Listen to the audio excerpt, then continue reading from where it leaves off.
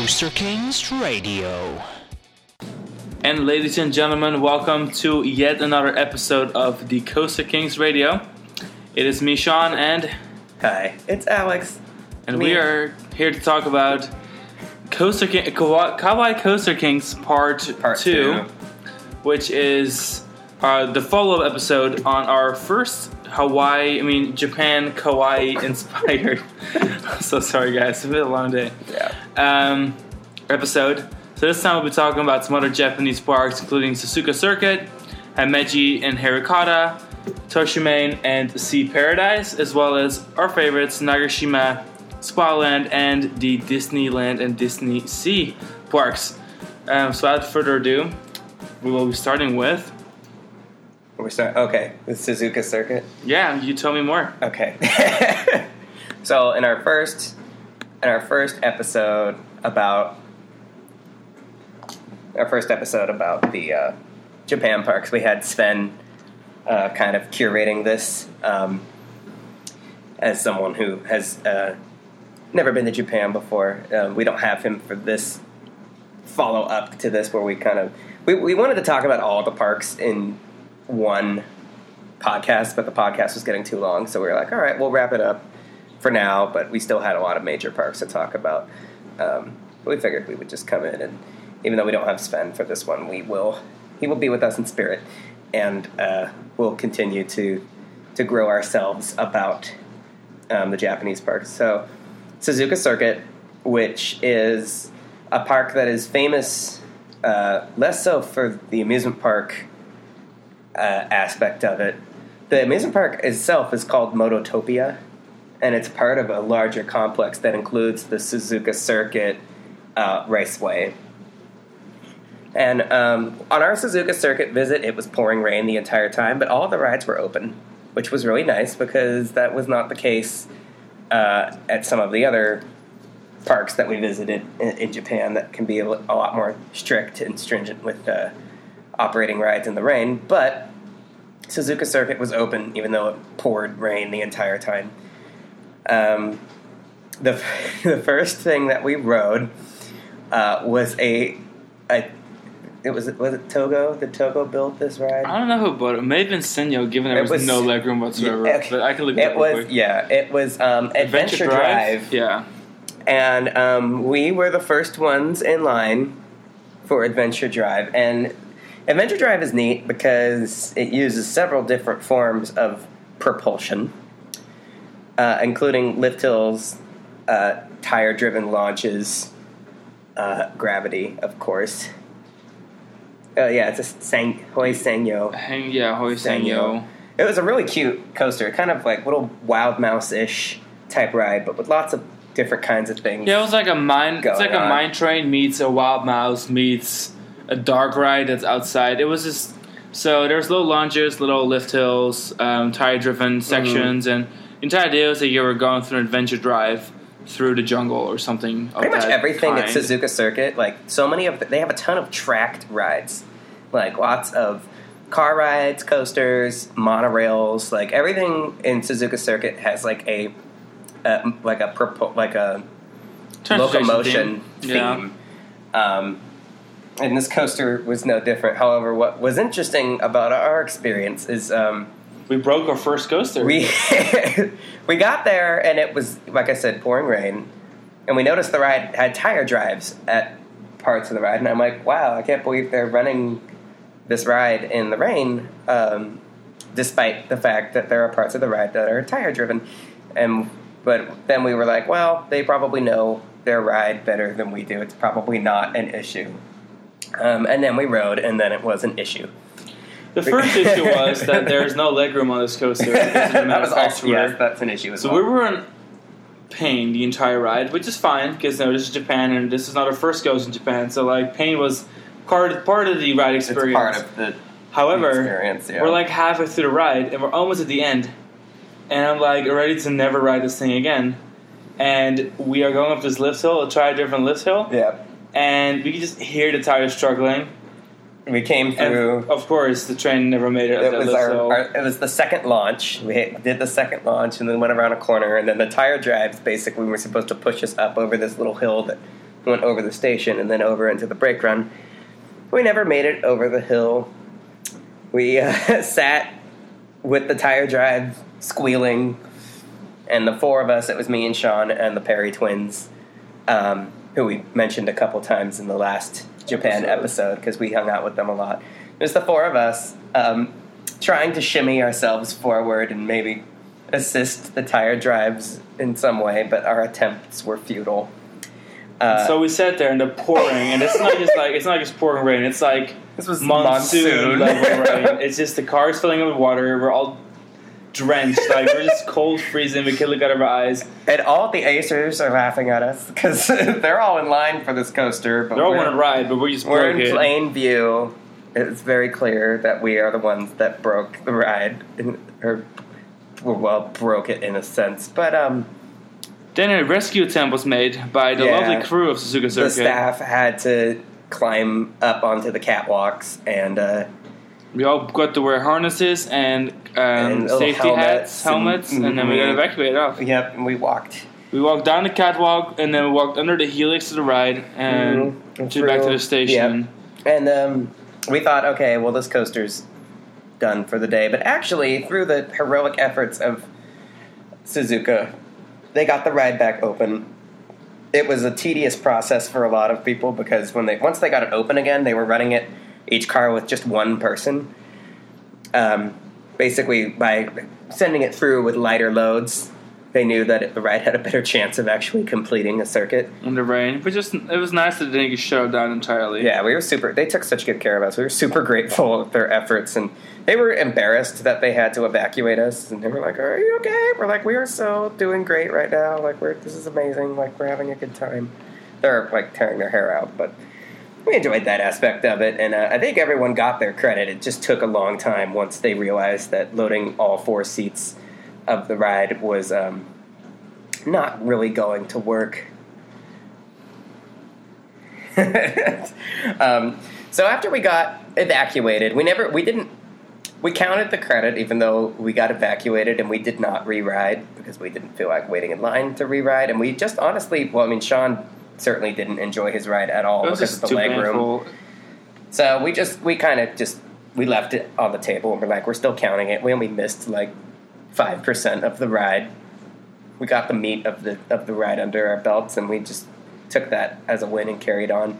The other traditional coaster, like I say traditional, this park, according to Roller Coaster Database, this park has 2 coasters, but we actually counted more than that. They have a few oddball we rides. counted 4. 5. 5? Well, 2 sides of the... They have a couple of unusual attractions that are kind of coasters, depending on who you ask. We don't generally... I don't count powered coasters, usually. Sean does. And then there's coasters at Suzuka Circuit, or I guess attractions at Suzuka Circuit that are somewhere between a coaster and a powered coaster, like a gray area. They're a little bit... like they have moments of gravity-powered... like coasting, and then moments of like propulsion via the vehicle mechanisms. So it kind of you could chalk it up to tastes. One of their newest attraction is an attraction called Dual GP, which was so much fun. It was a dueling coaster-like ride. It was like a giant lift hill, pretty much, that was limb-powered. Mm-hmm. And then the vehicles would spin every turn. So you have to drive a vehicle, and then you had a steering wheel, and you could either choose to keep going straight, because if you turned you could spin yourself out and do like donuts basically on this coaster, which was so fun, and that was part of the whole experience. But if you were good and steered yourself through the turns the way you're supposed to, you could actually like win the race. But yeah, it's like a steady uphill climb, and then you get to the top, and there's 3 small drops. With magnetic brake runs at the bottom of each one. There's 2 tracks. We're like, okay, this is a racing coaster, basically. Like, a lot of people didn't count it as a credit. It was definitely the most Suzuka Circuit-ish ride there was, because it was themed to drifting and racing. Yeah, drift racing. And we're like, this is just freaking cool. Like, this isn't even just I mean, anyone that already counts powered coasters probably counted it anyway, but for the people who don't, even we were just like, well, this thing is cool, and it's more than just a powered coaster. Like, it is really unique. The way the track was set up, the propulsion, the brakes, like, it wasn't a coaster in the traditional sense, but we called it a credit just because of how undeniably coaster-like the attraction was, and, you know, we don't really like to split hairs too much. Like, we think if there's a good enough argument to count it, then we may as well count it. Like, we don't try to be like gatekeepers when it comes to like what is or isn't a coaster. If it has coaster track, if it has moments where it's, you know, coasting freely, etc. It's not even, and this dual GP ride isn't even the only ride at Suzuka Circuit that was kind of a philosophical coaster credit thing, because there's another ride which was possibly the best ride of the park. I'm trying to think of the name again. Den Den Mushi. That's what it was. I was thinking Mushi. Okay, Den Den Mushi, yeah. which is a nursery rhyme, a Japanese nursery rhyme about garden snails. And the Den Den Mushi ride starts out as like a kind of like an elevated tramway, individual cars on like very coaster-like track. The track was definitely coaster track. And it was a little bit like, this looked like kind of a precursor to Dual GP, where they're like, the vehicles have their own mode of propulsion for the uphill portion, but Den Den Mushi, like Dual GP, had a coaster portion where you had several drops and inclines. Den Den and Mushi even had and like a bunny hop, where like you could hear the engine in the vehicle turn off, and you went down the drop and up a little hill, and then down again, and then you hear the motor kick back in. We're like, oh, snap, this is a credit, basically. Like, you could argue really hard that it's not, but, like, I mean, we're just not, we just don't think it's that big of a deal. Like, we don't lie awake at night trying to, like, decide what is or isn't a credit. We're just kind of like, well, if it was coaster enough, and it was fun, and it was different, really the difference here, it's like, it's not like there's a bunch of these snail rides, or like a bunch of rides like Dual GP. Like, these are one-of-a-kind attractions. So if something is really, really unique like these, like, it's easier for us to justify counting it. then there's one more actual kind of and then they have like a normal coaster, which is another coaster. Senyo coaster. Yeah, it was a rocky coaster. This one is cool because the last car... It's a little bit of a jet coaster. There's no version. The last car is turned backward. So we rode backward, and that was fun. Yeah. If it weren't for the riding backward, it wouldn't have been very it was actually memorable. pretty intense, but yeah, it was pretty fun. It was cool. It's their only other... It's really the only ride there. It's like it predates the explicit fascination with propulsion-themed rides. So it's just a coaster, basically, with no, like, theme tie-in. But, like, some of the newer stuff, like, they have this suspended monorail that's themed to, like, steampunk... Submarines? Yeah, it was really neat, and...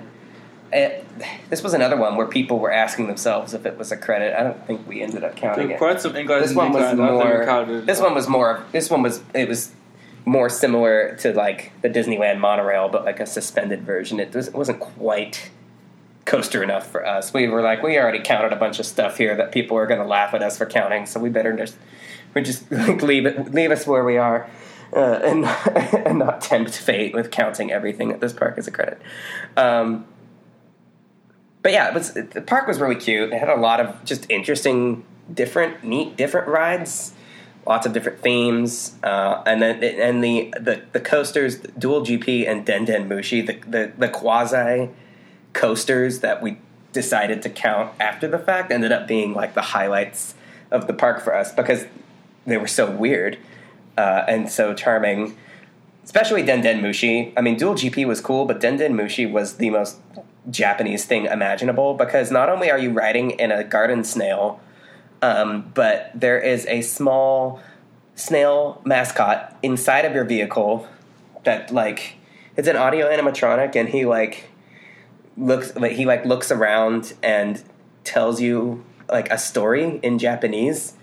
So like you're going through this monorail quasi lift hill thing leading up to the coaster bit, but all the while you have an animatronic snail telling you a story of some kind, which we couldn't understand, but it was just so cute. It was just the cutest, most Japanese thing ever. So it left an impression. It was a good park. So there's a restaurant. There's a restaurant in the middle of the park that we were hiding from the rain. We saw the rides operate from there, but they had amazing pancakes. So we went to a there you pancake go. house. Don't forget to eat pancakes when you're at that park. You go eat pancakes at Suzuka Circuit. Absolutely. And from that small park, which has a much larger presence given that it's next to one of the world's best-known prominent racetracks, yeah. We're going to go to some parks that no one really knows about unless you're a coast enthusiast, and that's Himeji Central Park, which is located somewhat close to Osaka. Yeah, these are like the small parks. On the tour for Osaka, we had obviously a Universal Studios Japan day, and then we had kind of a small parks day where we split Himeji Central Park Himeji Central Safari Park, I think was like the full name. Yeah, of the I never park. saw a single animal there, but there was. Supposedly, it's a safari park. I guess you can just call yourself whatever you want. And then Hirakata Park, which is actually in the metro of Osaka. And these parks were great little credit runs, small, odd, unmistakably Japanese, definitely full of surprises. Himeji Central Park's claim to fame is that they have a Batman the Ride clone, which they built in 1994. It's called the Diablo with a V, as in Victor. We actually talked about Diablo a little bit in our Six Flags Great Adventure versus Cedar Point episode, because we were talking about how some of our friends think that the Batman clone at Great Adventure is the best one, and I said, no, I think this one in Japan is the best one because it's so Even if the weird. one in Japan didn't exist, just for the record, the one in Great Adventure would not be the best one, but that's besides the point. Oh, you. Okay. I mean, I don't disagree. No, I think it's statewide the best Batman clone. No. I'm asking. Oh, well, the one at Georgia's better than that. I think the one at Magic Mountain's better than that. I'm very partial to the one at Magic Mountain. And the Great White at SeaWorld. Great White's great. Yeah, I don't know whoever thought that Great Adventures Batman was the best because they one. think everything at Great Adventure is the best. And that's okay. We still love them. Another really... So, yeah, back to Himeji Central Park. It has a Batman clone. A Batman clone. Even though this park is in a farm in the middle of nowhere, we're like, we don't know how they afforded a Batman clone. And the park is doing well. We talked a little bit about how a lot of the smaller parks in Japan have struggled amid their recession and probably struggled under the insurmountable weight of the competing major parks like the Tokyo Disney Resort and Universal Studios Japan. Universal Studios Japan has not been around for that long. I don't think people necessarily realize. Tokyo Disney Resort's been around since '83, but Universal Studios Japan didn't open until 2001. So the parks of the Osaka region are less than 20 years into dealing with the long-term effects of having a global juggernaut park, particularly this park that has such an incredibly high attendance. So back in the 90s, I think Himeji Park was very ambitious with their Batman clone. And they also have an Intamin First Gen Freefall, which was probably the favorite ride of the day. We also had one at Nagashima Spotland, which we'll talk about later. We are so obsessed with First Gen Freefalls because they are still the most thrilling, I think, of the drop ride experiences. The real fun at this park, and however much I may or may have not liked the comfort of these rides, is that this was probably the most Japanese park that we went to, in my opinion. Totally. Every single coaster there, besides Batman clone, was just completely Japanese every way possible. There was a giant jet coaster over the Camelback entrance. jet coaster. That was pretty great. Classic. You have Hurricane, which is of course, it's actually a Togo sit-down looping coaster. And this ride was second-hand, too. Yeah, it was opened in 07. In 07. But it came from Kintetsu Ayamaiki as Tornado, and now it's Hurricane. So pretty much it same. changed.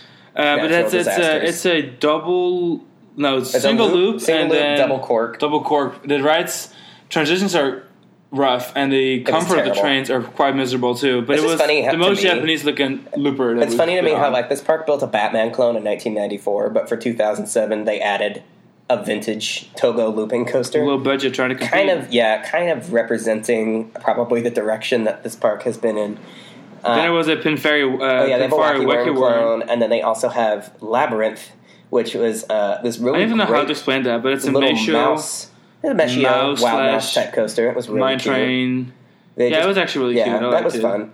So this park has 5 really good coasters. Well, I mean, Well, it has 5 credits. coasters. It has 5 credits. 2 of which are good. A couple of them are very good, and they have the Intamin First Gen Freefall, which actually, if for those of you who are already frustrated with us because of the credits from Suzuka Circuit that we counted, we also decided on the Japanese trip that we count Intamin Freefalls as credits because they are comprised of quintessential roller coaster components, and really the only knock against them is that they don't coast uphill at any point. But there's also a lot of coasters out there that don't coast uphill that are still widely accepted as credits, particularly like Pteranodon Flyer at Universal Studios, and like there's definitely like kiddie coasters and stuff out there, and rides where they're just very simple.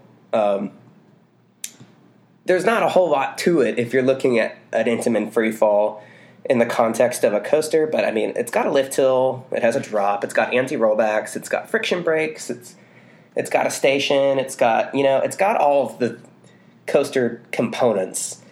So we really, it's kind of just as far as we're concerned, like we don't think there's a good enough reason not to count these as credits unless you're just really the best reason that I can think of is that if people don't want to count them because they don't want to seem like they're trying to pad their credit list, I guess that's valid. Like, not everyone wants to count everything.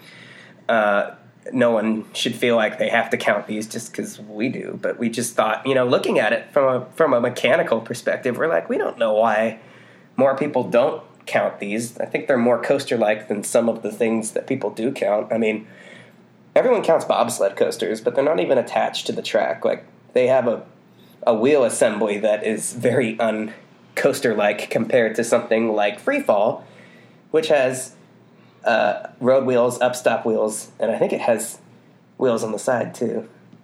Basically, by the time we got to this park, because we'd already ridden the Freefall at Nagashima Spa Land, and we're like, actually, I think I think there's a case to be made that these are coasters because they're just too coaster-like to ignore the fact that they're very coaster-like. Really, this whole Japan trip really made us take a closer look at what constitutes a credit, because in addition to free falls and things like Den Mushi, like cycle railways, cycle coasters. Yeah, they have actual lift hills, and then you have to cycle, and then there's actual drops, and then you cycle again. And there's brake runs and everything. Like, you would go through very slowly if you didn't pedal your way through. It's a cycle monorail, or railway, or raceway, as they call them. So the point is you use bicycle mechanisms in the vehicles. There's actually one at the other, Hirokata Park has one. We rode a couple of them. There was one in we rode 3. There was one at Toshima. There was one at Yomiuri Land, one at Hirokata Park, and one at Cosmo World. Yeah. And all of them had similar hallmarks: lift hill, drops. At least 2 of them had uphill coast moments too, where, like, I guess it's conceivable that you could valley on these, and then you're sitting there on your little bicycle vehicle, probably not able to bike yourself up the incline, and then you probably need assistance from a staff member, is possible. However, like, again, bearing all of this in mind, we're like, we can argue that these aren't a coaster, but we can also argue that they aren't not a coaster. And in the era of, like, alpine coasters and mountain coasters that are widely gaining acceptance as credits, we kind of feel like the cycle monorail or the cycle raceway of Japan is kind of like the mountain coaster of Japan. There is a human operator element involved, but because it has all of the mechanical components of a coaster, we have a hard time being convinced that it's absolutely, definitely not a credit. But it's everyone's opportunity to determine based on their own logic whether or not something is a credit. In the grand scheme of things, a lot of these iffy credits make up a very small percentage of most people's counts anyway. So, like, yeah, some of these oddball coasters we counted in Japan, it's like, okay, we counted them. They made up like less than 5% of the credits that we got on the trip, because it was certainly flush with undeniable traditional credits that were unique in ways other than the fact that they were, may or may not have been credits.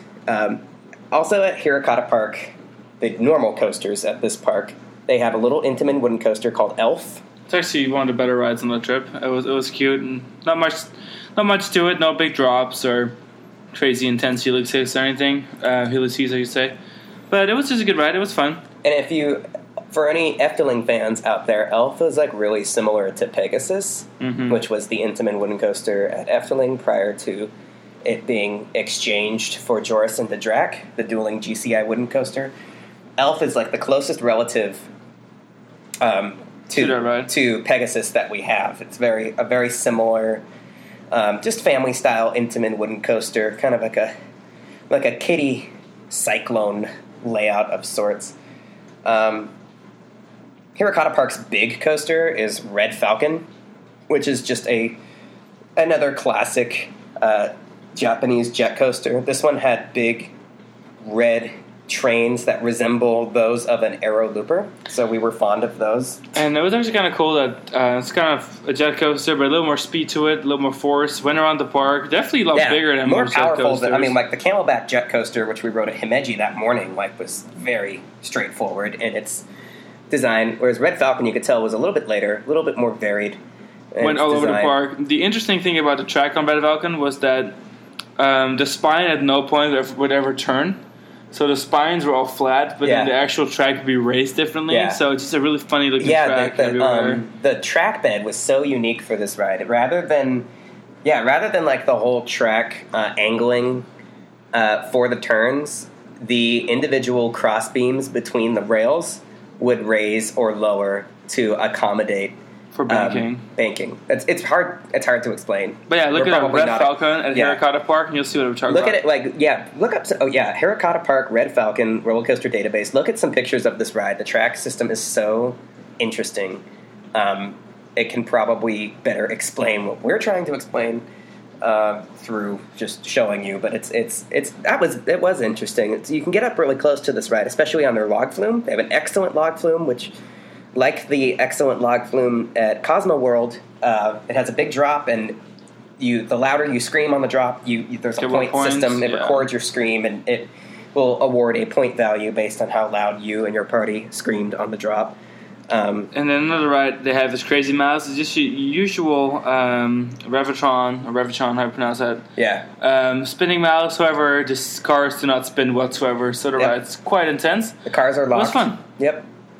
I guess that's the crazy part about it, is that it doesn't do what it's designed to do, but I'm not a big fan of spinning mice personally, so I wasn't bothered. Then they have a ride called the Fantastic Coaster Rowdy. Fantastic Coaster Rowdy. Just a small mission. It was kind of like that one ride we just talked about. It was sort of a Labyrinth. Yeah, kind of like Labyrinth. Just like a mix of a Wild Mouse, a mine train, and just small turns, small drops. Like nothing a tiny too jet spectacular. coaster. Remember being a little bit rough, unlike Labyrinth, but it was fun. And then there's a ride called Koro Truck or Koro Truck. Okay, so this kiddie coaster, the name of it was the park. Originally, Roller Coaster Database originally misnomered this ride. They thought that it was called Peekaboo Town, but Peekaboo Town is the name of the kiddie area, and there's a big sign in front, or I guess behind the kiddie coaster that says Peekaboo Town, and so the ride was incorrectly labeled as such. But I believe it was around the time that Ace went to Japan that Roller Coaster Database was either alerted or figured out that the kiddie coaster has its own name, Koro Truck, and that Peekaboo Town is just the name of the kiddie area. This was another one of those Senyo rides where sitting down meant that I could not touch the seat. I was pretty much just so imagine like a little kiddie coaster bench, and I was sitting with one butt cheek on the bench, the other butt cheek floating in the air, and my legs were just I didn't even have a restraint or anything. And Sean and our friend Bob Zeems, who are the two tallest people on the tour, I have a great picture of them riding this coaster together, sitting together, riding side saddle, facing a 90-degree angle away from where you would normally face on a roller coaster, because that was the only way for them to fit in this ride. And the ride operators were kind enough to allow for the ride to dispatch, even though the only part of you that was under the lap bar was like your left hip, I guess. Yeah. Yeah. We had a couple. There was a couple rides like that where it's like you put your seatbelt on if Like there the is banana one. coaster. At Oh yeah, Cosmo Family World. Banana Coaster at Cosmo World, where it's like we weren't really. They put we're sitting, we're like scrunched up in a ball with our our legs tucked in, facing sideways, and the lap bar comes down just kind of over your left hip, and they're just like, all right, the lap bar's down, you're in the seat, you're obviously not going anywhere. There's not really a good way to get thrown from these rides if getting out requires so much effort anyway. Exactly. So- Another great ride at this park that I don't want to forget about is the second generation Intamin Freefall. Oh, yeah. I really like that. That was good. And you get a really great. This park is built on a hill. So a lot of hills, a lot of walking, a lot of climbing. However, there's a Ferris wheel on top of the hill. But you can also take a look at. It's kind of in the middle of a metro, so you see a bunch of these Shinkansen trains We run by passed and it stuff. And And on the way back, Shinkansen back. we went from Osaka to Tokyo in the morning on our last day, and we most definitely saw Red Falcon and the entire park right next to it. So it's kind of cool. It's in a nice location. I like it. Yeah, it's very scenic and almost like seeing it from the train and stuff. The way the rides are all layered on the hill kind of reminds me of Six Flags St. Louis on a smaller scale. You have like the wooden coaster that's kind of floating up there in the back, and various tower rides and things kind of stacked on each other, layered very nicely. But yeah, great, really cute little park. Yeah, the Intamin second gen Freefall was probably one of their newer looking. Also, like, one of the more things I loved the modern- most. It was fun. Yeah, they really love drop rides in Japan. Like Nagashima, for example, they have their Intamin Freefall and also a 3-sided SNS tower. But at no point does an SNS tower negate a freefall, I guess, in this culture, because they're just too fun, and they could always use the capacity, I guess. I mean, it's not like Dorney Park doesn't do the same thing. Demon True. Drop and the SNS Tower. Actually, did you know like one of Dorney Park's 3 towers on their Dorney. SNS tower is empty? Yeah, I know that. Yeah. So I guess they really only had 3, but 3 total drop rides, but Spotland has 4.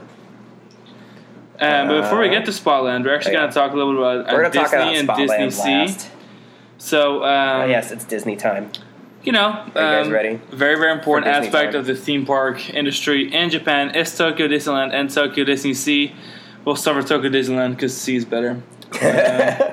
So, Tokyo Disney Resort, which is pretty much in a harbor in the downtown Tokyo area. This resort is so ingrained in the cultural fabric of Tokyo, of Japan. Like, some people would think that going to a Disney park on their Japan trip would not be a valuable use of their time, and maybe not a good example of enjoying the culture. But we would argue the opposite, that there is really few things that the Japanese people of Tokyo are more jazzed about than Tokyo Disney. It is just, everyone knows about it, talks about it. There's just Disney. There's traces of Disney all throughout the city. You can tell just walking around. You could go to Harajuku or any of these, like the popular neighborhoods in Japan, and just Disney is everywhere. There's Disney stores and people wearing, accessories and outfits and things that they bought on their Tokyo Disney visits. Like this resort, is so loved and so part of the culture. The great thing about Disneyland itself is that Tokyo Disneyland is that it feels so classic. Mm-hmm. The logo is super retro. Yeah. They have the Yeah, the classic castle Space Mountain Land, the Castle Park, as we call it. The castle, yeah. So they have the Big Thunder Mountain. It's one of the better maintained ones with a different ending where it has a drop into a little valley and then back into the brake run. It's just fun. I would say the Space Mountain is really Space cool Mountain because is it's awesome. classic. So there is still the the little conveyor belts that carry you up to the dome, and then the actual ride has no sound effects. There's no onboard audio or offboard audio. So it's just a bunch of stars and then light up rockets that are zooming by. You can even see them from the queue still. So it's honestly really cool. Yeah, for anyone that can remember, like they think back to like what it was like to do Space Mountain in the '80s at Disneyland. That's when this one was built. It was basically like the Tokyo Disney Resort was opened in 1983. It was built at around the time that Disneyland was starting to churn out coasters, the late 70s. And then in the early 80s, Disneyland did their Fantasyland remodel, major shift in the design aspect of probably the most pivotal area of Disneyland. And so the development of Disneyland as a park with coasters and also the growth and change of Fantasyland, those are two things that definitely manifested in the design for Tokyo Disneyland. Space Mountain opened first with the park, and it is pretty much exactly the way it was when it opened, which is exactly how Anaheim's was at the time. They have a Gadgets Go coaster, which is pretty much the same too. I find the one in Anaheim a little more attractive. And then they have... Yeah, this is the only other park that has Toontown, But their Toontown is very much merged with Fantasyland, as where the one in Anaheim is much more separated. Isolated, yeah. And then they have Splash Mountain, which has similar boats to those in Walt Disney Orlando. World. However, the restraints are individual U-bars, and they have no legroom whatsoever. It's pretty miserable. But I like the way it was set up. The queue is mostly inside. The station's inside instead of outside. So it's all a little bit more like weatherproof. And you don't get wet in that ride at all. Tokyo Disneyland is incredibly... It was cool how it's incredibly efficiently designed. Like, it is almost so... It's almost so well organized that it feels almost a little bit too calculated, but I guess you could say it's very fitting for Tokyo for it to be so incredibly calculated, but everything just is slotted in so nicely. Like, the back perimeter of the park, Splash Mountain, Haunted Mansion, Small World, the Alice in Wonderland restaurant, Pooh's Honey Hunt, and Roger Rabbit's Cartoon Spin are all just lined up so evenly. A lot of the Disney parks, like, they kind of have like the wagon wheel shape, but this is Tokyo Disneyland is built like the Pentagon. It is, you are never more than like a 10-minute walk from anything in this park. I feel there's like almost no dead ends. There's like an inner circle and an outer circle, and Main Street USA doesn't exist. Rather than having, you go down Main Street USA and you hit the hub and then you access everything from the hub, Tokyo Disneyland has World Bazaar, which is basically Main Street USA, but instead of being a street, it's an intersection. So you can be halfway down World Bazaar, which is like being halfway down Main Street USA, and you can take a hard right and be in Tomorrowland, or a hard left and be in Adventureland. So it's a little different because I think it's ingrained psychologically for the American Disney parks and also, Paris and Hong Kong, pretty much most of these places. Most of these Disney parks, like, other than that, it feels so similar though, because like they have Pirates that is very similar to Anaheim setup, except for it's a little bit shorter. And then there's Space Mountain again, Tomorrowland, the Haunted Mansion, the Big Thunder Mountain and Splash Mountain are switched around compared to Anaheim's, where Big Thunder is kind of like Walt Disney World, like in the furthest point away, but their Splash Mountain is kind of a little closer to the middle of the park. Then they have they've got Jungle Cruise. They don't have they have a train ride, but it's not the Disneyland Express. Rather than have a train ride that like encircles the park, they just have a train ride that's on the left side of the park, and it wraps around Adventureland and Frontierland, or Westerland is actually what they call it. And it's just as one station, and it's just a ride, but it has the classic the train through Rainbow Ridge and Nature's Wonderland and the Primeval World and stuff. Like, all of that there is present. It's basically, this park does away with some of the more classic conventions of the original Disneyland and Magic Kingdom by like not having a main street for the sake of opening up the park and making it a true wagon wheel. However, the park still lacks a feel original. A lot of what it does, the other Disney parks have already done. Well, I mean, it really feels like yet another one of the Magic Kingdom parks. There's very little uniqueness to it. Yeah. Especially the real main thing they have unique to themselves is their Pooh's Honey Hunt, which is the Trackless Dark Ride with some cool technology, and it's definitely one of their now outstanding attractions. However, everything else that has to offer, all their e-tickets, they're all in some way, shape, or form represented in either Magic Kingdom or in the original Disneyland.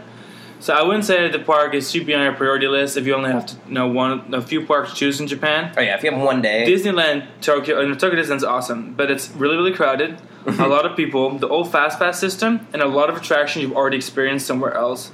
So even though it's really, really great and it's well maintained, it feels more classic than even Magic Kingdom does now, because Magic Kingdom just feels like it's made for the masses. Yeah. Tokyo Disneyland feels like it's been the same since the 80s, and it's really, really great. It's a great upkeep.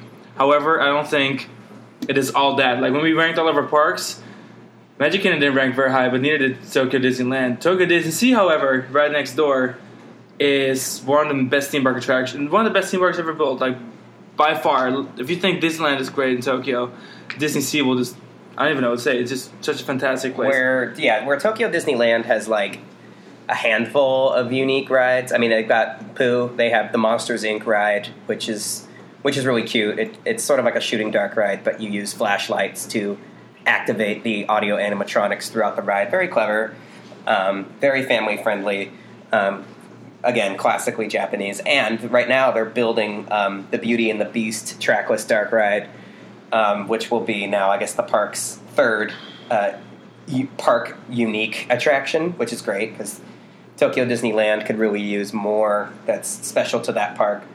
Meanwhile, Tokyo Disney Sea is brimming with attractions that are either totally unique to the park or are modified to be very park specific. So, for those who have no clue about how Disney Sea works, except for that it's themed to the seas, which it is, obviously, you enter the park in kind of in a Mediterranean village, which is called, what is it called again? Port... Where were you in the beginning? The Mediterranean area. I'm trying to remember. I feel... Yeah, it was like... Yeah, it's just like a... Venetian it has an obvious name to it. And the hotel, when you enter Tokyo Disney Sea, you're actually passing underneath a major hotel, which is called the Hotel Miracosta. The park kind of feels a little bit like a more sophisticated, refined version of Universal's Islands of Adventure, where everything in this park is like a port of call sort of feel. It has... It's just called Mediterranean Harbor. Okay, it's simple. We looked it up on Wikipedia.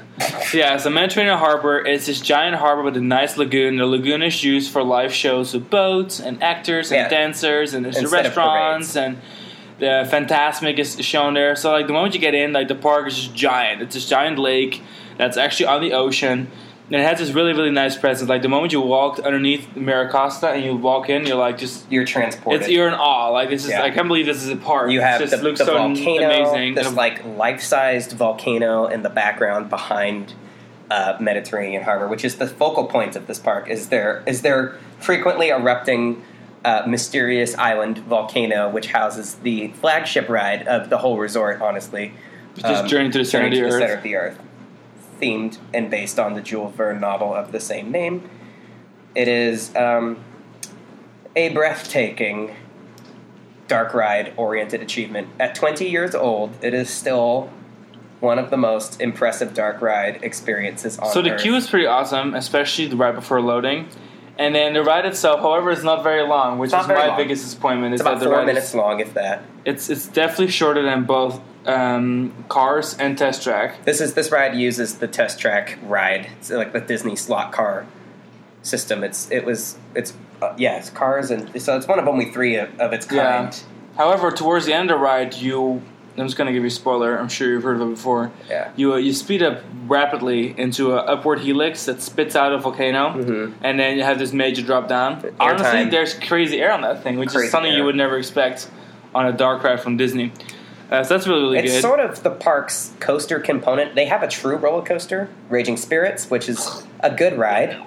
We'll talk more about that later, but really, Raging Spirits didn't open with Disney Sea. It was opened on like the 5-year anniversary of Disney Sea. The quintessential thrill experience and really just the quintessential experience, period, for this resort is Journey to the Center of the Earth, because it has everything. The dark ride components, various scenes that represent your descent into the Earth's core, are like the scenes are just gorgeous and captivating and incredibly well done. And then you get the major thrill ride, roller coaster like payoff at the end. So yeah, that ride's it's a knockout. Again, yeah, it's not very long, but it's longer than the average coaster, that's for sure. And what's there, everything just slaps. Like the ride, what you do have is perfect across the board. And a ride below the ride, it's actually not a ride. It's called 20,000 Leagues Under the Sea. So Disney's classic submarine style ride gets a facelift, and it gets the Jules Verne steampunk treatment that that you might find familiar. That our Disneyland Paris fans will find similarities here. With the Discovery Land area at Disneyland, and then so those are the rides for the Jules Verne area of the park, our Mysterious Island, and then this is sort of the hub of the park per se. It's not a perfect circle. Disney Sea is a bit more organic. Yeah, it's a little more of a mess, but that's a good mess, I guess. Considering how orderly Tokyo Disneyland is and how almost overly organized and well compartmentalized the park is, Disney Sea feels a lot more natural. They have a little mermaid area that... Yeah, it's called Mermaid Lagoon. It's half indoor, half outdoor. Has a little Togo family coaster. Mm-hmm. That's the park's best extra roller coaster. It's called Flounder's Fish Coaster. Flying Fish Coaster. There you go. It's actually really cute. The indoor part of the park much, but it's cute. It's kind of like, for those of you who love Disney's California Adventure and Bugs Land... These were actually California Adventure and Disney Sea were being built at the same time, and sorry, California Adventure. Obviously, Disney Sea was a lot better, and that's mostly because Disney doesn't own the Tokyo Disney Resort. The Oriental Land Company owns the Disney Resort, and that is where the money comes from. The fact that Disney doesn't have to use any of their own money to build this place means that they can build whatever they want, and they just set the Imagineers free. To just do whatever they like. So everything that was in the concept for Disney Sea was built, and that includes this area of the park that has jumping jellyfish, just like California Adventure, and then it's got several rides that you could also find at Flick's Fun Fair at Bugs Land. Yeah, it has a couple outdoor rides, a couple indoor rides. It has a theater inside, which is the Little King Mermaid Triton show. Theater. Super cool, like an aerial show. They have the Arabian Coast. And then there's the Arabian Coast, which is actually one of my favorite areas, simply because in Europe that subject is touched quite a bit, like Efteling has Fata Morgana, and but in America, the whole theme of like an Arabian land, Arabian themed area, it's just harder to find. And they do such a great job at Tokyo Disney with that. There's a show, there is a carousel, there's an Aladdin Jasmine ride. It's kind of two halves. Like one half games, is Aladdin. Restaurants. Like there's a southern half of the Arabian coast that is all Aladdin. They have a genie themed carousel, and then Aladdin the Magic Lamp, which is like a 3D show. And then the north side of it has the best ride in the park, like ever. It's the Storybook Voyages of Sinbad in Chandu. It's a little tiger friend. Storybook Voyages of Sinbad is Arabian themed, obviously. Small World, basically, but with much more detailed audio animatronics. Custom written, amazing music. Beautiful. Hundreds and hundreds of animatronics. It's just I don't even know what to say. It's just so incredibly good. It has so much such an incredible amount of substance. Everything is practical effects. Just countless really detailed audio animatronics of Sinbad and the various people that he meets on his journey. He basically goes, he leaves the Middle East to travel to India. This is, Disney taking some liberties about what Sinbad was about. Sinbad was really, he was a pirate and he was barbaric and did lots of cool and bad things. But Disney's Sinbad is a is a man of global commerce and travels to India and meets lots The of Sultan. friends on the way. Yeah, he goes to meet the Sultan, and then returns back to the Middle East with treasures that he discovered on his voyage. Like, And the main point of this ride is that there's different stories for every. Now for Sinbad, there's 7 different stories, if I'm not mistaken. Mm-hmm. And instead of, these stories are separate events, Disney threw them all together and made them one big event. One event. So like one event leads to another, leads to another, leads to another, leads to another. The Like every single song. person gives some sort of valuable item Yeah. to help him succeed on his journey, and he comes back home. And the final scene is one of the best scenes. Like The final scene, the party that they have, Yeah. the music crescendo, the song for this ride, "Compass of Your Heart," is absolutely one of my favorite Disney songs of all time, and just it is so well written. From it's a simple 4-chord kind of thing, but man, like the lyrics are great. It has Japanese and English lyrics, and the English lyrics are beautiful, even though the Japanese version is what you hear in the ride. The whole thing, I mean, you'll be humming that song for the rest of your trip. Yeah. The ride is just a total knockout. It's so easy to like have your attention be drawn to some of the bigger, more thrilling rides in this park, but like the Sinbad ride is just a total knockout. It's easily the most underrated attraction in the entire Disney lexicon, and really there's some good POVs of this ride on YouTube, like ones that have various multi-point shots of the different scenes and stuff. Do yourself a favor and watch find a good low light, like high frame rate POV of Sinbad and turn up the volume all the way and introduce yourself to one of the greatest Disney rides ever. And another reason that Arabian Coast is so amazing is that they have a great restaurant where they serve all sorts of curry. Which curry is like amazing, of course, awesome, sick stuff. And then the Tokyo Disney's thing is popcorn. Yeah. And there's like 12 different flavors of popcorn. They're literally listed on the map so you can figure out where to get which flavor. We tried like 5 or 6 of them. Curry is the best one. Curry popcorn. We got that at least 4 or 5 times. I mean, we were at Tokyo Disney for 3 days total. Yeah, and we got it a bunch. It's just so good. There's so many good flavors of popcorn. There's dessert flavors and there's savory flavors. There's flavors that are themed kind of to the areas of the park that they're in. Like you can get a honey flavor popcorn over by Pooh's Honey Hunt at Disneyland. You get salt and get pepper the curry popcorn. and Vesuvius. You get shrimp popcorn. There's chocolate popcorn, strawberry popcorn. Yeah, it's teriyaki popcorn in Space Mountain. I mean, anything you can imagine. Your Tokyo Disney experience kind of begins and ends with the popcorn. Honestly, if you're not eating popcorn, pretty much every minute of every moment that you're at Disney, you're just. I don't know if you're getting the most out of your experience, guys. You just have to eat the popcorn all the time. And the popcorn buckets are amazing. People collect their popcorn buckets, and it's like they have a popcorn bucket for every day of the week, every outfit in their closet. It's just part of the experience.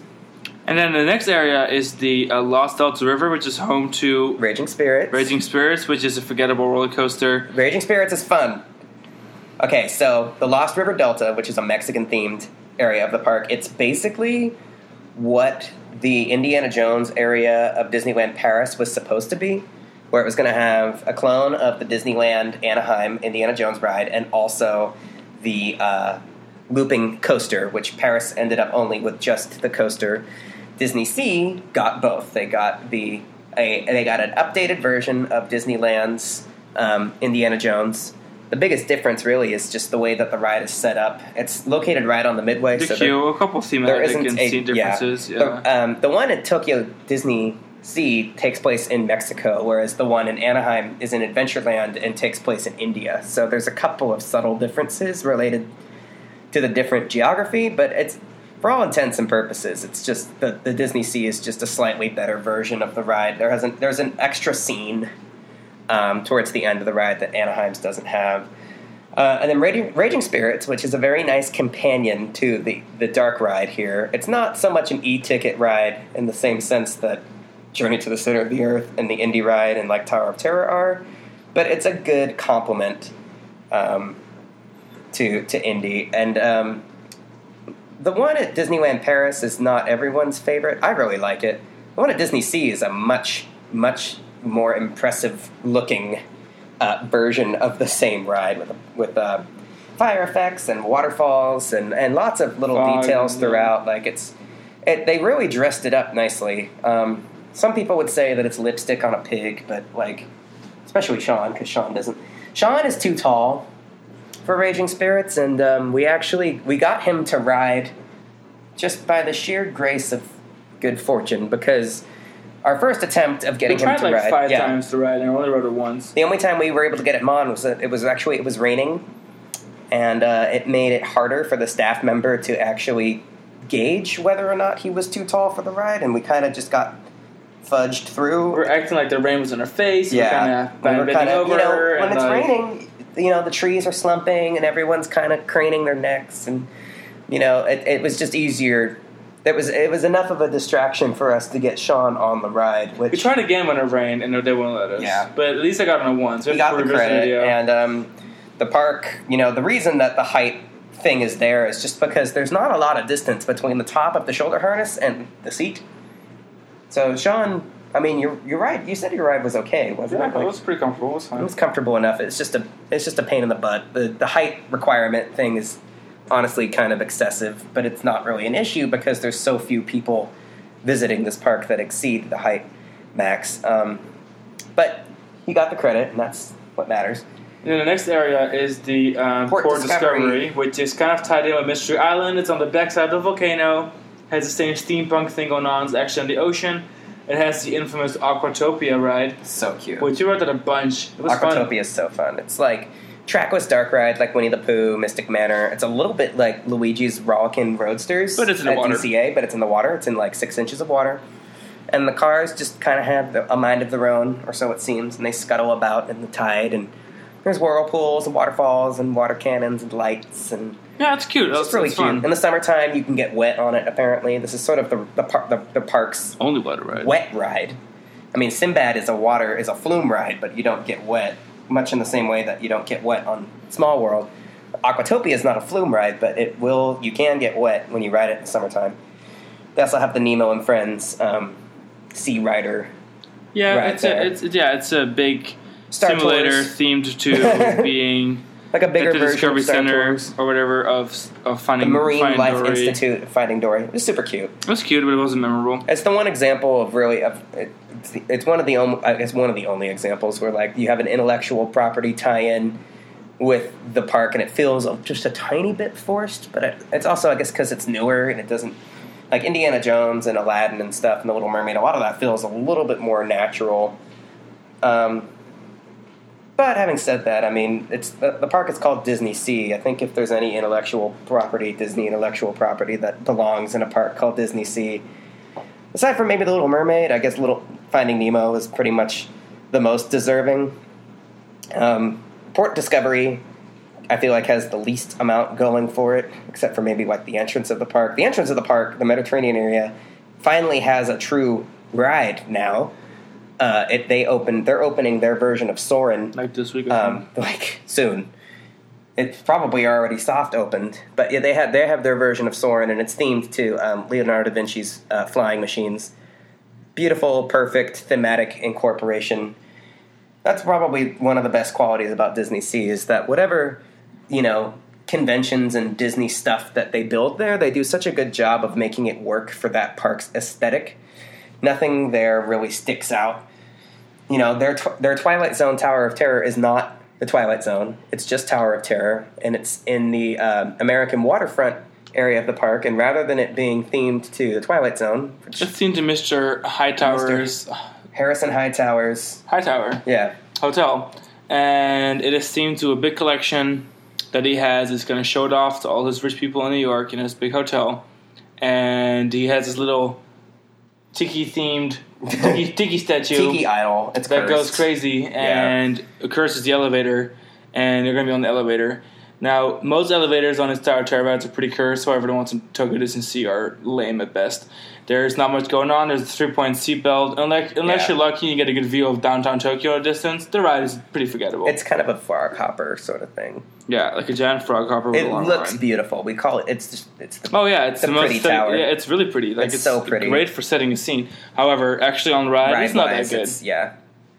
And then the American Waterfront is the biggest area of Tokyo Disney Sea. They have like Art Deco New York, which is the biggest subsection of American Waterfront, and that's where Tower of Terror is. They also have a Cape Cod themed area at the park with no rides. Just a bunch of meet and greets and restaurants. But food, Duffy Bear, which is another I was huge. born in Cape Cod. That's a Tokyo Disney huge. Sea. There's just something. I don't know what it is about Duffy Bear. It's this teddy bear character that the Japanese Disney peeps are just obsessed with. And Duffy Bear is from the Cape Cod area of Tokyo Disney Sea, so that's really kind of the hallmark of that little subsection. The third area Is in the American trolley Waterfront park. is the Toy Story Trolley Park, which has a Coney Island like incandescent light bulb laden Luna Park kind of feel to it with a Toy Story Mania clone. Really nice looking. We didn't even ride it, I did rode we? it. I rode it on a previous trip. No, we were too busy eating custard. Yeah. Oh yeah, the little dumplings. alien. Yes. If you can, when you're at Disney Sea, American Waterfront should have them for sale in a cart somewhere, but I've also seen them in other places. We had to run around to find it. We the found little it. Toy Story alien custard dumplings. One with strawberry, one with vanilla, one with chocolate. Amazing. So good. So good. It's really just about the food. Disney Sea, popcorn and other snacks, and also people Also, watching. the food in the Mediterranean harbor, there's this Italian restaurant, quick Oh, yeah. service. So good. Pasta chips. Pasta chips, or pasta crisps, whatever they're called. yeah. They were really, really They're great. just seasoned, baked spaghetti. Yeah. And they were so good. And so I mean, Disney Sea. We just finished talking about it for probably too long, but Here's one thing though about Disney Sea. ourselves. Disney Sea is one of the best parks ever created. However, when it comes to the battle between Disney Sea and Shanghai Disneyland, there's one thing you have to know. Disney Sea lacks a good roller coaster, and Disney Sea lacks a good wet ride. Yeah. That's where Shanghai Disney has both. Disney Sea. I mean, they've got Aquatopia, which qualifies as the water ride in the summertime, but it's not. Actually, It's not. flume or Yeah, wet ride, and then you know? and then of course, Raging Spirits, checks the box for coasters, but it's no Tron. So Tron, I mean, it's for a park that's significant, that amazing, and that large. It does truly lack a large roller Disney coaster. Sea is basically Like, get me an Everest clone. like the there. dark ride capital of the world, with the exception of, I guess it's arguable, but with Tower of Terror, Sinbad, Indiana Jones, 20,000 Journey. Leagues, Journey, Toy Story Mania. I mean, this park is excessive almost in its dark ride. I mean, Soarin' now, this ride is just dark ride central. But if you're there for more than just dark rides, you might feel like It's not that great. there's some areas of the park that need improvement. I mean, yeah, the Tokyo Disney Resort as a whole is not very coaster centric. I mean, they've got 5 coasters total. 2 of them are kiddie coasters, and the other 3 are clones. Yeah. And none of them are really big rides. They don't have anything. How big is Coast? It's big Thunder Mountain. Yeah, they don't Giant have resort. they don't have anything on the scope of like Expedition Everest or even Rock and Roller Coaster Yeah. at this park. It is just it's dark rides. That's just what I think it lacks. Yeah, so But still, I mean, it's amazing. You can just wander around like an entire day, not ride anything, and still it'd be worth the money because it's so people pretty watching, and so beautiful. basking in the Got some green majesty. tea. Oh yeah, bottled green tea. That's Get another a thing. mochi green tea Mm-hmm. or Green tea mochi. green tea mochi. Anyways, that's Disney Sea. If you have one day and they don't sell park hopper tickets, just so you Right. know, you should pick Disney Sea. Go to Disney Sea. Do yourself Yeah. a favor. Yep, Disney Sea it is. Tokyo Disneyland is literally like the Oriental Land Company people went through with clipboards and went to Disneyland and Magic Kingdom and plucked their favorite things from those 2 parks and made one super Disneyland. And they've added, a handful of custom attractions since then. And But curry. Disney Sea is just it's a rare example. It's a lot like Islands of Adventure, actually, where like as soon as Universal Studios Florida opened Islands of Adventure, that was the flagship park of the resort. It just immediately took the reins of being like the reason why people go to this place.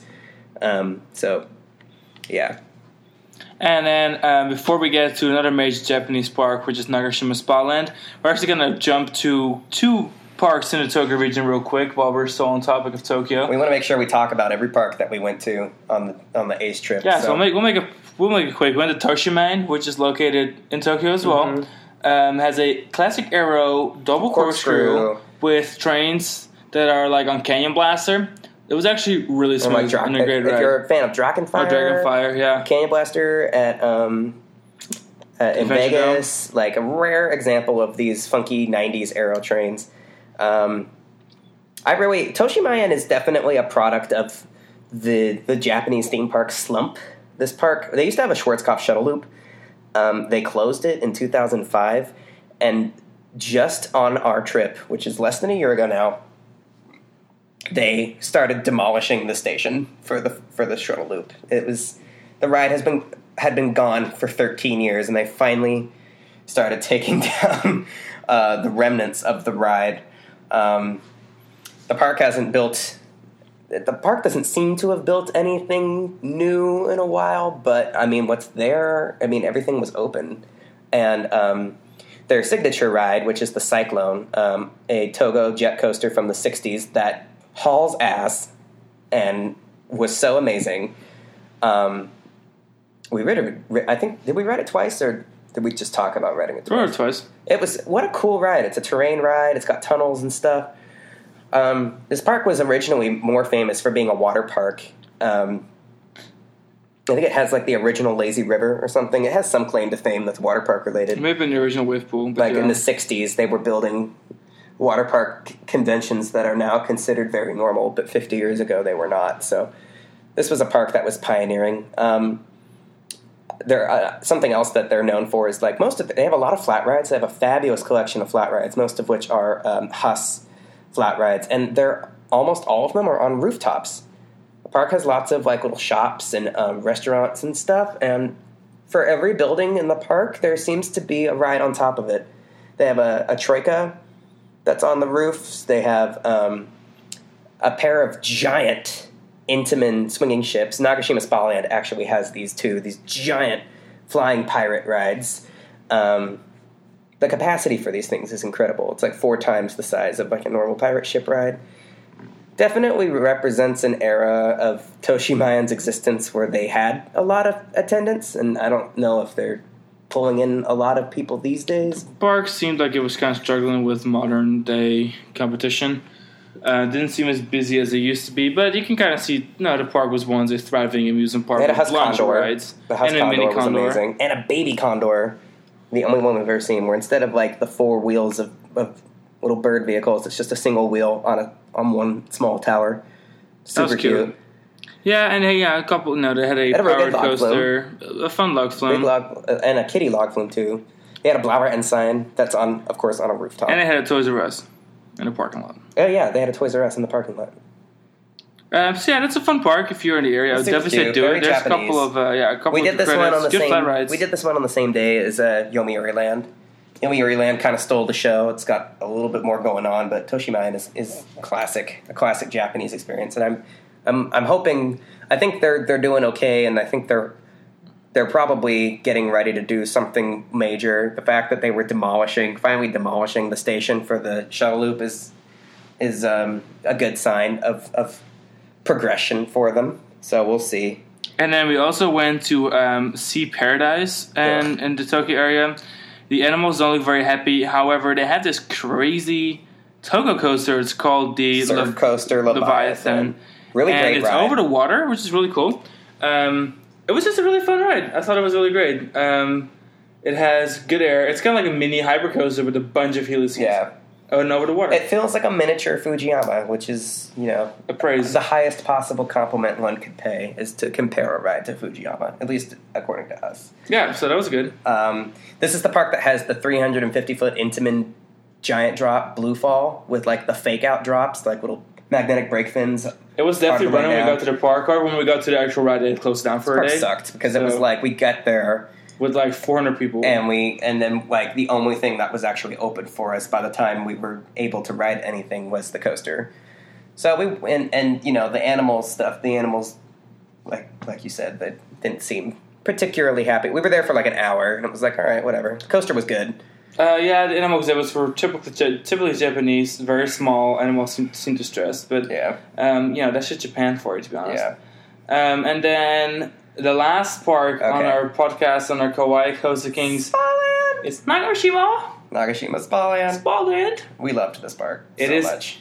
amazing. I cannot believe this park. It is small, again. It is not as small as Fuji-Q, but it's small. It's very concise. However, they fit a mall, a water park, a resort, a spa, and a theme park in one spot, which is why Steel Dragon actually fits there, because you just circumnavigates that entire thing I just talked about. That's a good place to start. Steel Dragon 2000. Steel Dragon. So, like, everyone wants to know, well, here you are. It's a fantastic coaster. It's great. It's amazing. We're not led to believe that we would be able to ride Steel Dragon because we well exceed the height cap. Particularly me.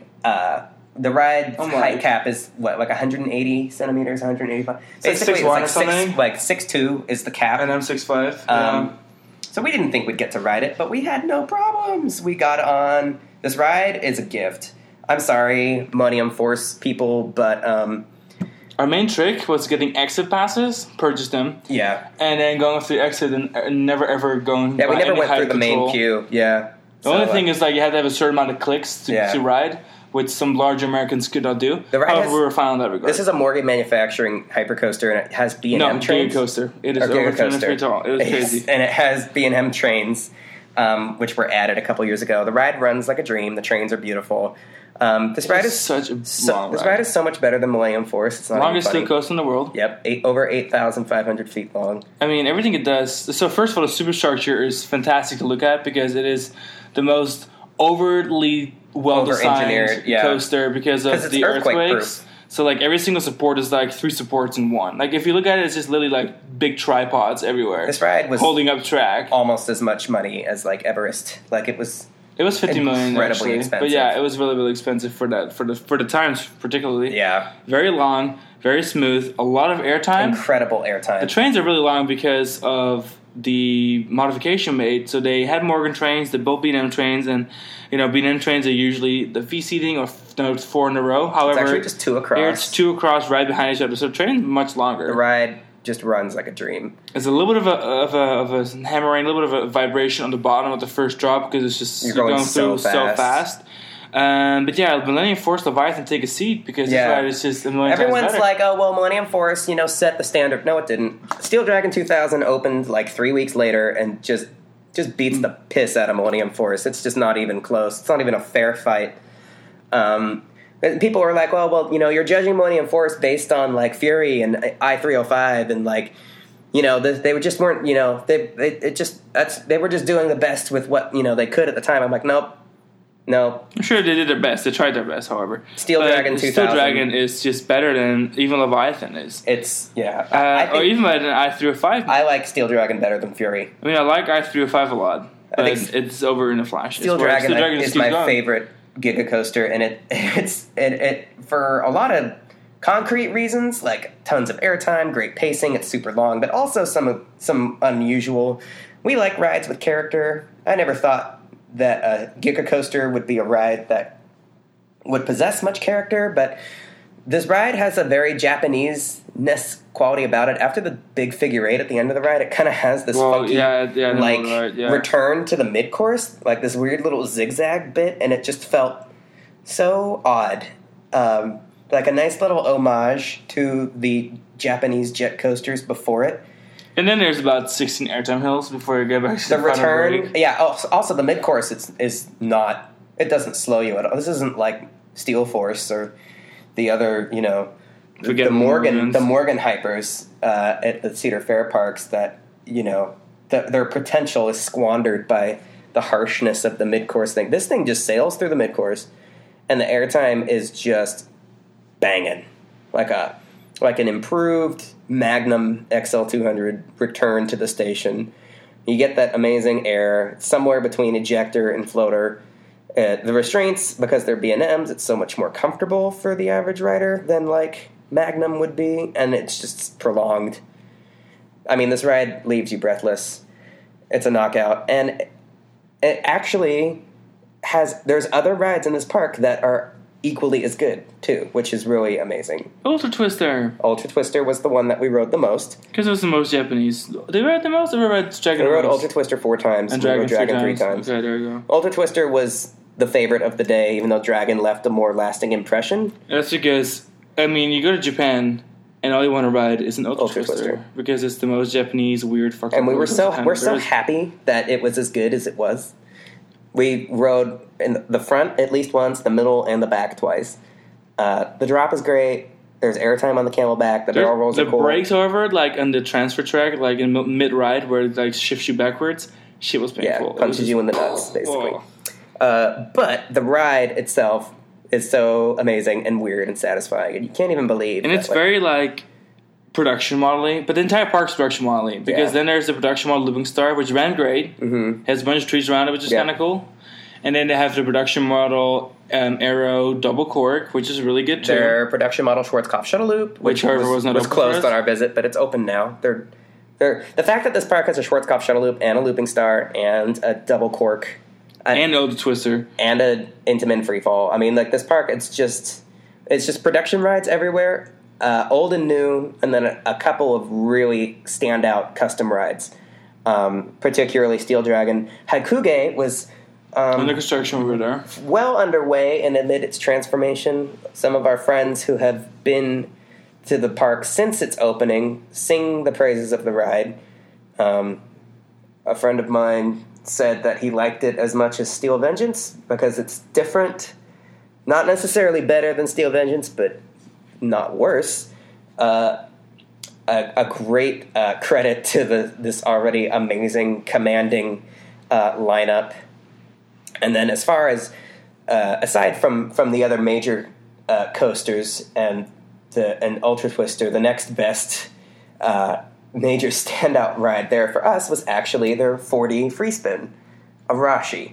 Oh my god, Arashi. All right, so...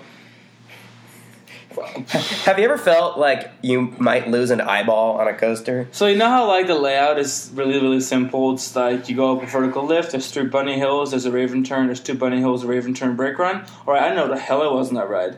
The entire time I was so confused if we were like close to the end yet, if we had just begun, because that thing spun at least 10 flips or 10 flips or inversions on our small ride cycle. I cannot believe the intensity, the potential of this crazy ride. I think because this ride is relatively close to Ijanika, the bar for a ride like this, the 4D ride concept, is set very high when you have the best case scenario 4D coaster, a few hours away. That's amazing. So Arashi is the abridged 4D coaster, but what a knockout for as far as the space and stuff. We all know what a nice use of space these 40 free spins are. They're a credit to the lineups of the parks in which they can be found. All these Six Flags parks and things, but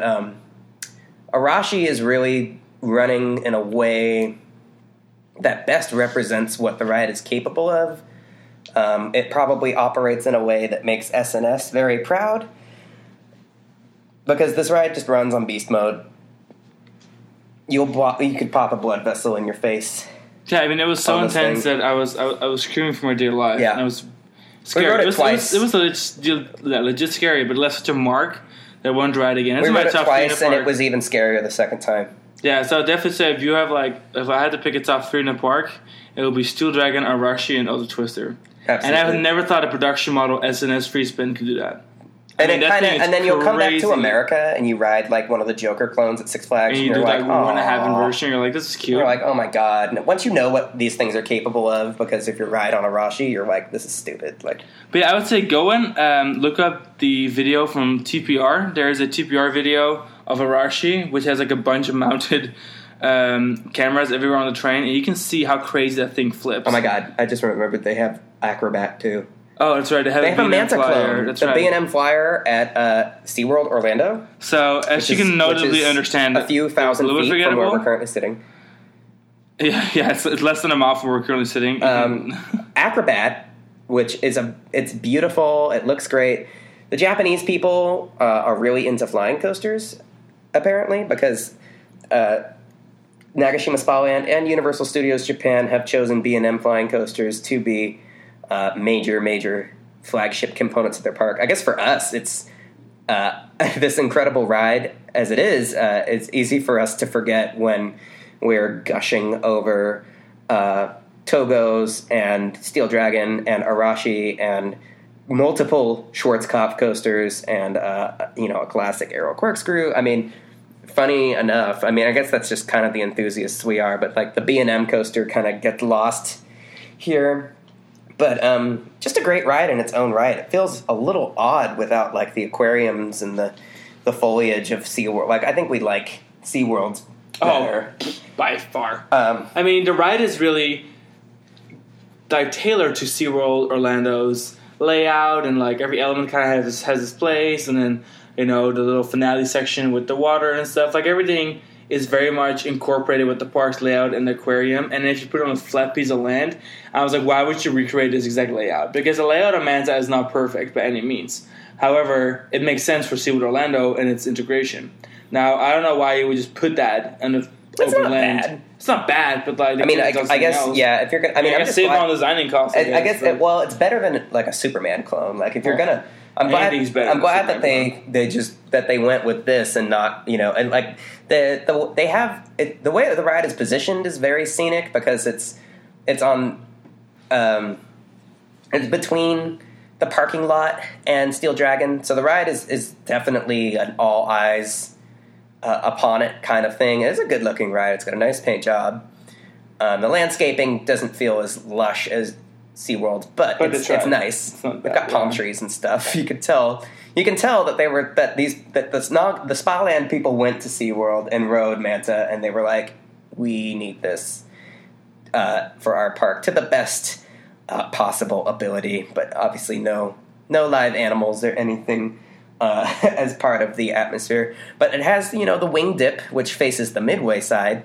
It's a good looking ride from all angles, so it's a good choice in that respect. And it's a different, Spaland just has a great variety of kinds of things. They've got a bunch of sit-down looping coasters from the 70s, but they also have a great variety of modern coasters, and an Intamin Freefall, and they have a vintage, they've got, of course, the obligatory vintage Togo jet coaster, they had a kiddie-powered coaster themed to Peter Rabbit.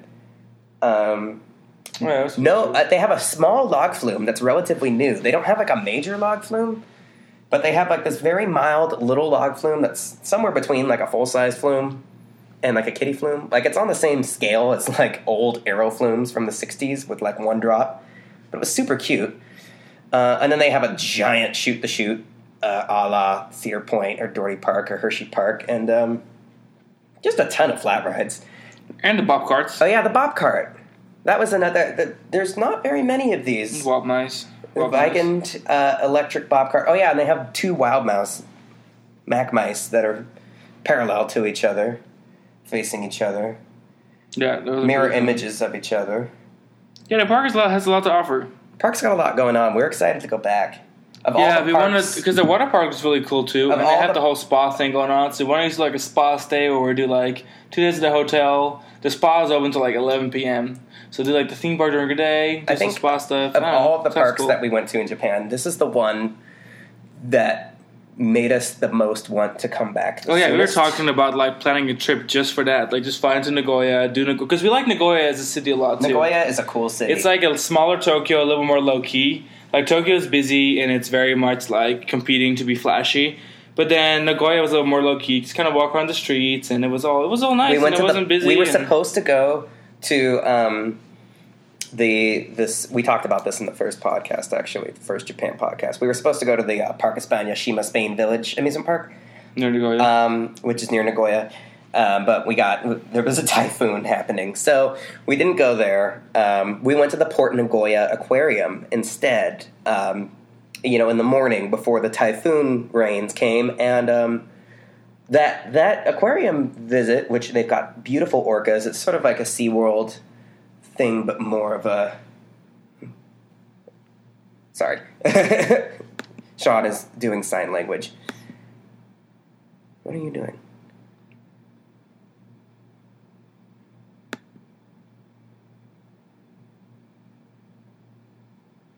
Babe, what are you doing? I had to stop it so I can use the restroom. Oh, well, we're almost done. Okay, hurry up then. Okay, So sorry. Okay. Okay. Sven, I hope you can fix this.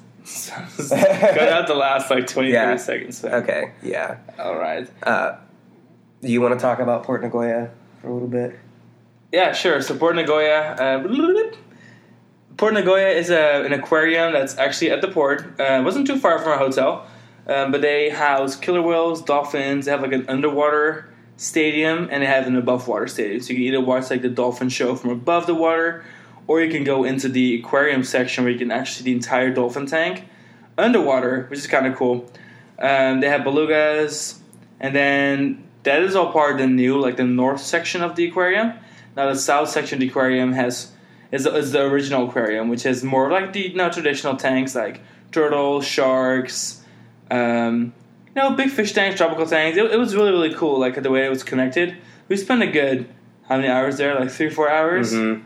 Yeah, I enjoyed that. They have a little orca demonstration. The gift shop was lit. The gift shop was lit. It was cool. Yeah, so if you ever in Nagoya and you don't want to just do theme parks, I'm usually not an advocate for zoos and aquariums in Japan because I'm not the biggest fan of their animal treatment. Definitely by the but standards of we enjoyed Japan. that. By Japanese standard, it was a nice facility. You're not going to it. find better cared for captive animals in the country than at this place, I don't think. Yeah, it was nice. I liked it a lot. I thought it was a nice facility. It was a great little extracurricular.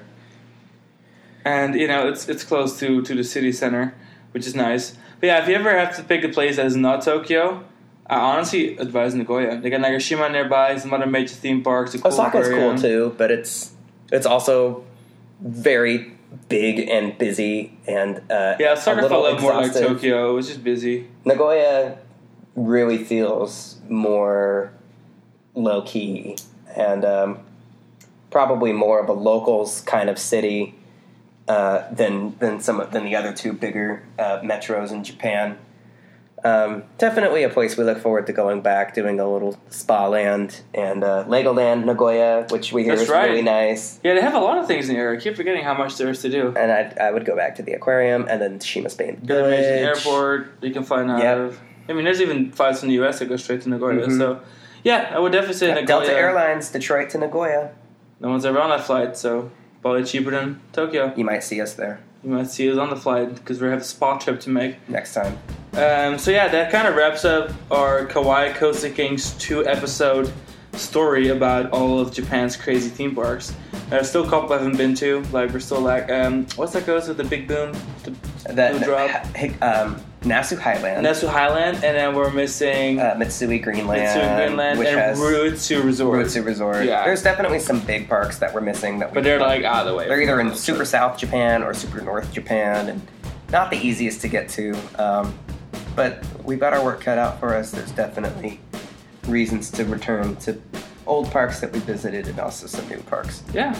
And so with that, we're going to go to China later this year. So, by the way, we'll do a couple episodes on China, mainland China, and on Hong Kong as well. We'll do an expose episode kind of like this, or a pair. Which would be kind of cool because the Chinese parks are a whole different beast than the Japanese parks. We could probably do a whole episode on Shanghai Disney. That's our favorite place in the world. And maybe we'll do another episode on ranking all Disney parks. Oh, yeah. Because we've been to all. We need to talk about Hong Kong, too. Yep. The Hong Kong parks are great. Yeah, exactly. So like I said, Hong Kong and mainland China. We have so much to do. So we'll talk about that in future episodes. We'll do a couple more regular episodes in between. I appreciate everyone's understanding and patience in busy lifetimes. It's a super long episode, too. Thank you all for listening. So we will see you again. Don't forget to follow us on the web. Lots of new content on thecozykings.com. And we will see you guys again soon. Bye. Bye.